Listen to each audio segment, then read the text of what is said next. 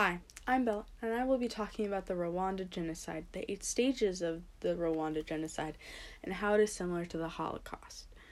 Here's some background information about Rwanda. It is a small country located in Central East Africa and borders Uganda, Tanzania, Burundi, and Congo. It is located in the African Lakes region and is known as the Land of 1,000 Dances. It has mountains that lead to rainforest and the savannas. There are 2 different races who live there, the Hutus and the Tutsis. The economy is very low, and farming was not very good. After World War I ended, Rwanda was one of the countries that was part of the Treaty of Versailles. Belgium took over Rwanda and ruled it. The Belgians favored the Tutsis and gave them benefits like better jobs, education, and power. The Belgian colonists needed a way to tell the races apart, so they gave each citizen an identification card. The Tutsis were pleased with this new power, and the Hutus were outraged. For the next 20 years, the Tutsis would have a better living conditions than the Hutus. In 1959, the Hutus had enough and started to riot it. They killed around 20,000 Tutsis. Many of the Tutsis fled that violence and moved to bordering countries. In 1962, Belgium gave Rwanda its freedom.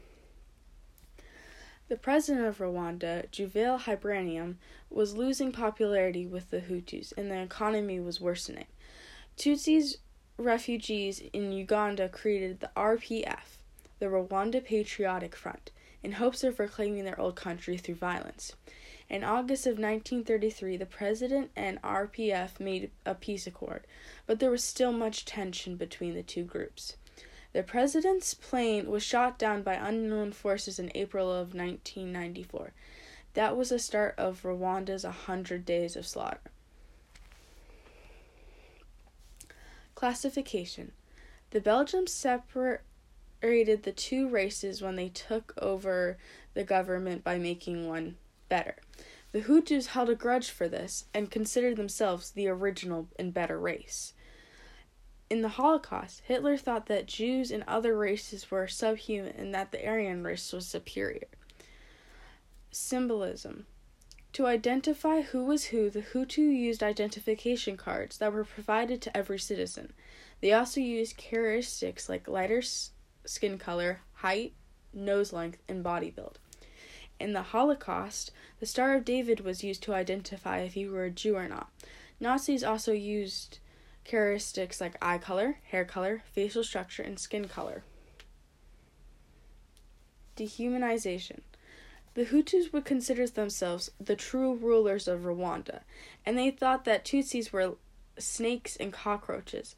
They thought that the Tutsis were less than them in every way.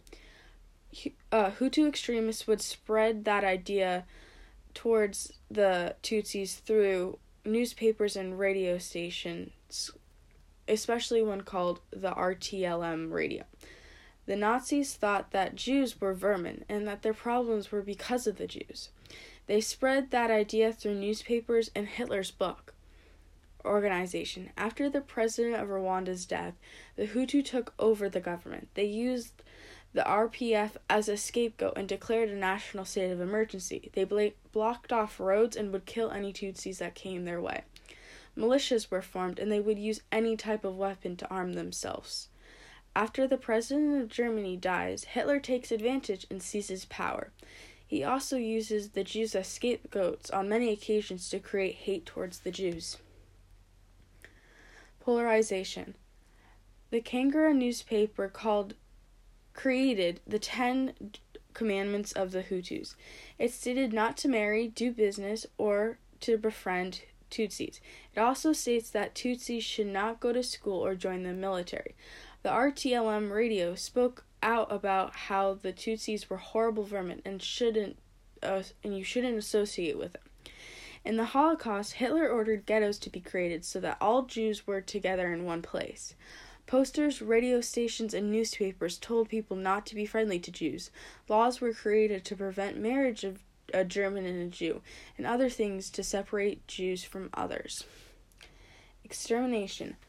The RTLM radio encouraged Hutu citizens to kill Tutsis with codes like crush the cockroaches or cut the tall trees.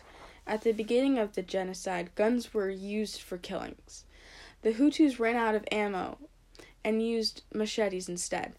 Many Tutsis were tortured or raped before a painful death. If a Tutsi was lucky, they could pay to have a quick death by gun.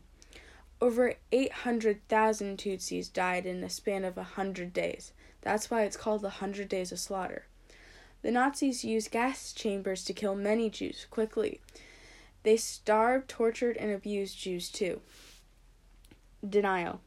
The UN knew most of this was happening and didn't get involved. They covered it up, saying that it was a civil war.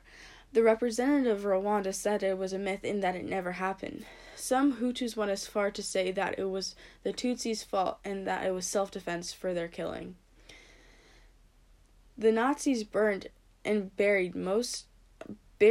burned bodies of many Jews so that other countries would not find out. Before the genocide started, Uganda supplied the RPF with weapons to attack Rwanda, and the United States knew about it.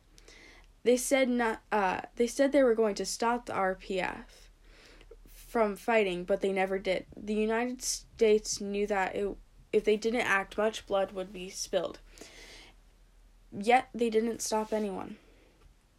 The NPR, National Public Radio, recently went around to people in Rwanda and asked them about what happened to them during the genocide. They interviewed a woman named Olive Mukaski. She talked about how she hid 2 fleeing Tutsi girls and an older Tutsi woman in a pit by her house. She was discovered by Hutus because someone tipped the Hutu men off that she was hiding Tutsis, and she was taken from her house. She was ready to die alongside these 3 Tutsis that she had tried to save. The Hutu men then found Olive's life savings sewn on the inside of her skirt where she kept her money. They ran off with her $140 to spend, and the 4 women were saved by the Tutsis army later that day. As this podcast comes to an end, make sure to learn from this horrible event and make sure that it never happens again. Bye, and thanks for listening.